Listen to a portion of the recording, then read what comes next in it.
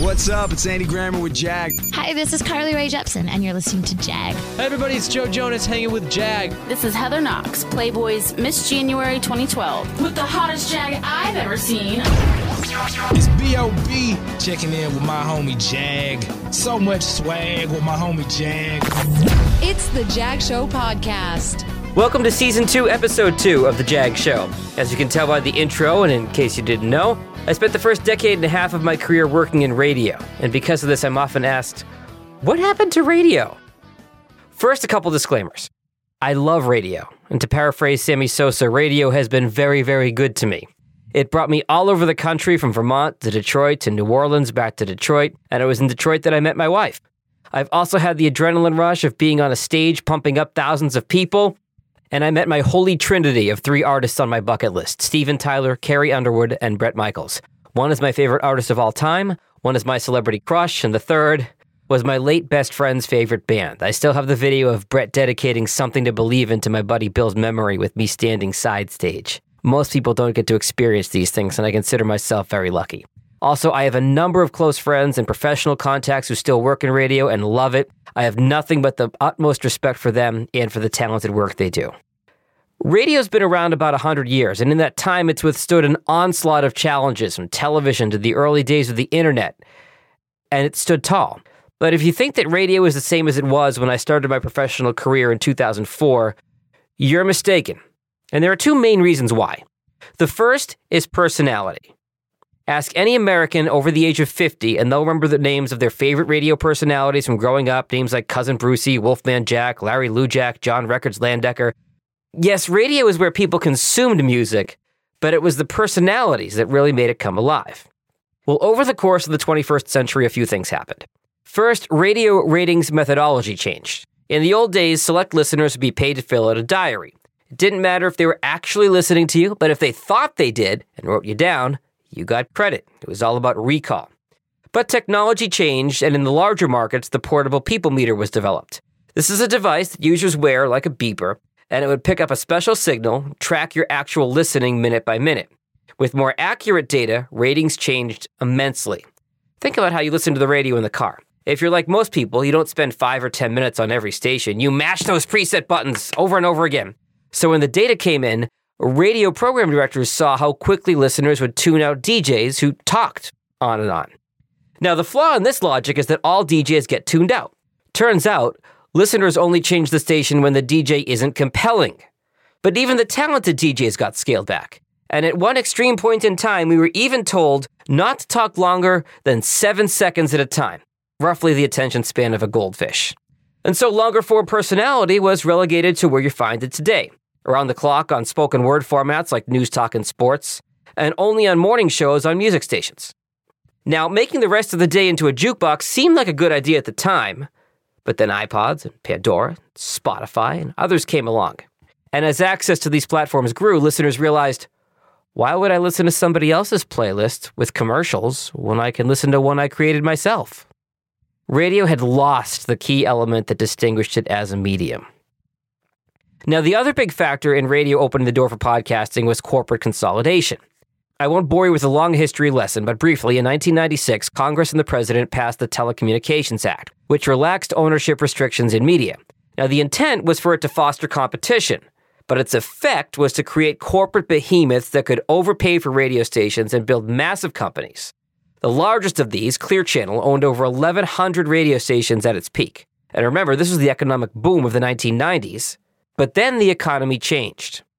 When the downturn happened, these large companies owned many small properties that were not profitable, and cuts had to happen. And this isn't to unfairly blame the corporations, it's just basic economics. If you own radio stations in New York City and Burlington, Vermont, you're going to care a lot more about those properties in New York that charge thousands of dollars for 60 seconds worth of ad time than you are those properties up in Burlington, Vermont that are going to charge $30 for the same spot. Resources were shifted to larger markets, and the cuts came to the smaller markets.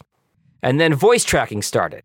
So as computer network technology improved, DJs in one market could record shows that aired in another market with relative ease. For example, when I was a program director in New Orleans, I routinely helped out friends by doing shows for their stations in Colorado Springs, Greenville, South Carolina, Detroit, Michigan, and Madison, Wisconsin, all from my studio in New Orleans.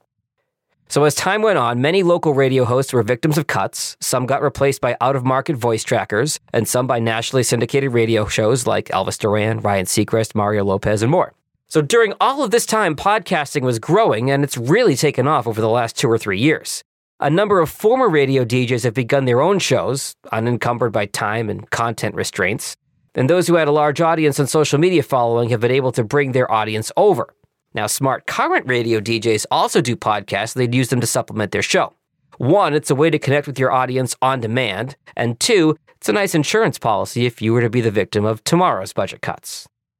Now, radio is starting to figure it out. All of the major radio companies have invested in podcasting. National Public Radio, NPR, has long been a leader in the field. But the most telling sign that radio is into podcasting? Last summer, when I went to Podcast Movement in Philadelphia, every big radio company was there to learn about podcasting and maybe even to recruit some talent.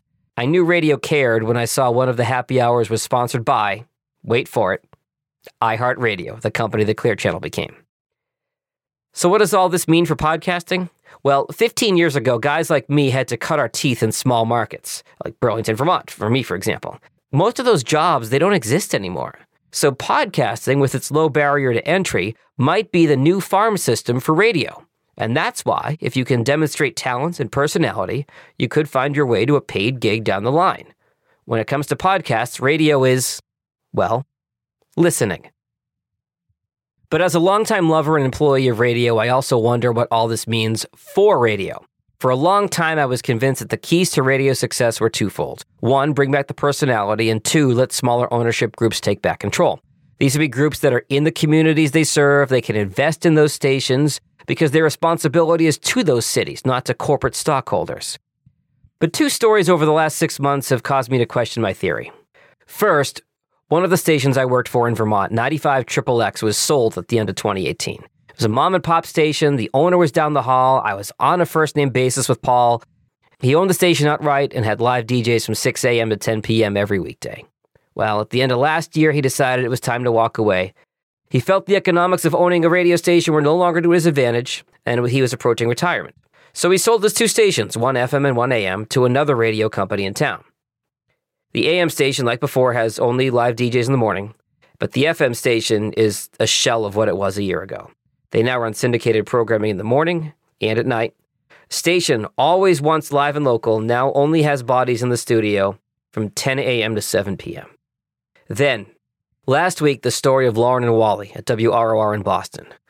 When I was 8 years old, I would call these guys and tell them dirty jokes. I'm sure as a radio person, it was a great bit for them, but more importantly, those guys showed kindness to an awkward 4th grader who didn't have many friends but loved radio. In fact, they even invited me to co-host with them over the summer when they did the show live from a PGA event in nearby Concord, Massachusetts. The picture of that day is the featured image for this podcast and this blog post, if you're wondering what that picture is.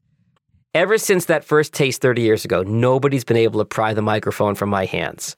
From there, I did the PA announcing for my high school football and basketball games. I majored in broadcast journalism at Syracuse University. I was then paid to be a radio DJ. I met my wife. I started my own podcast company. None of that would have been possible without the kindness and generosity of Lauren and Wally in the morning. Lauren and Wally started in Boston in 1981, several months after I was born. Wally retired 2.5 years ago, but Lauren continued the show. He and Beasley Media, the parent company of the station, were unable to reach an agreement on a new contract. So he was told that Friday would be his last day. No big send-off, though I don't know if he'd have wanted one. Just goodbye. He read a statement on the air just after 7 a.m., which he may have gone through attorneys first. There's a link to the video here in the show notes. Wally came on for a couple minutes at the end. They reminisced, and that was kind of it. Now, many radio DJs don't get to say goodbye, so at least he got that. But in the final show, they reminisced about the glory days of radio with big promotional budgets back in the 80s.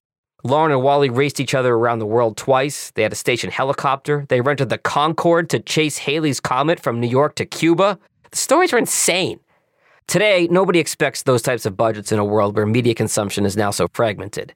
And I don't know what the negotiations were like behind the scenes, so I don't want to assign blame anywhere. It's possible Lauren had unrealistic demands, but I doubt it.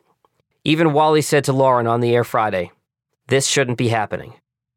But after 38 years, Lauren deserved better, and radio does too. I hope you enjoyed episode 2 of season 2 of the Jag Show podcast. I hope to start turning out episodes more regularly, so feel free to subscribe in Apple, Spotify, Google, or wherever you get your podcasts. I promise we'll return back to podcasting in our next episode. Feel free to share this episode on social media if you think others in your network will enjoy it. And speaking of social, you can follow me on all platforms at Jag in Detroit, or visit my website at jagindetroit.com. That's JAGINDETROIT.com. Later.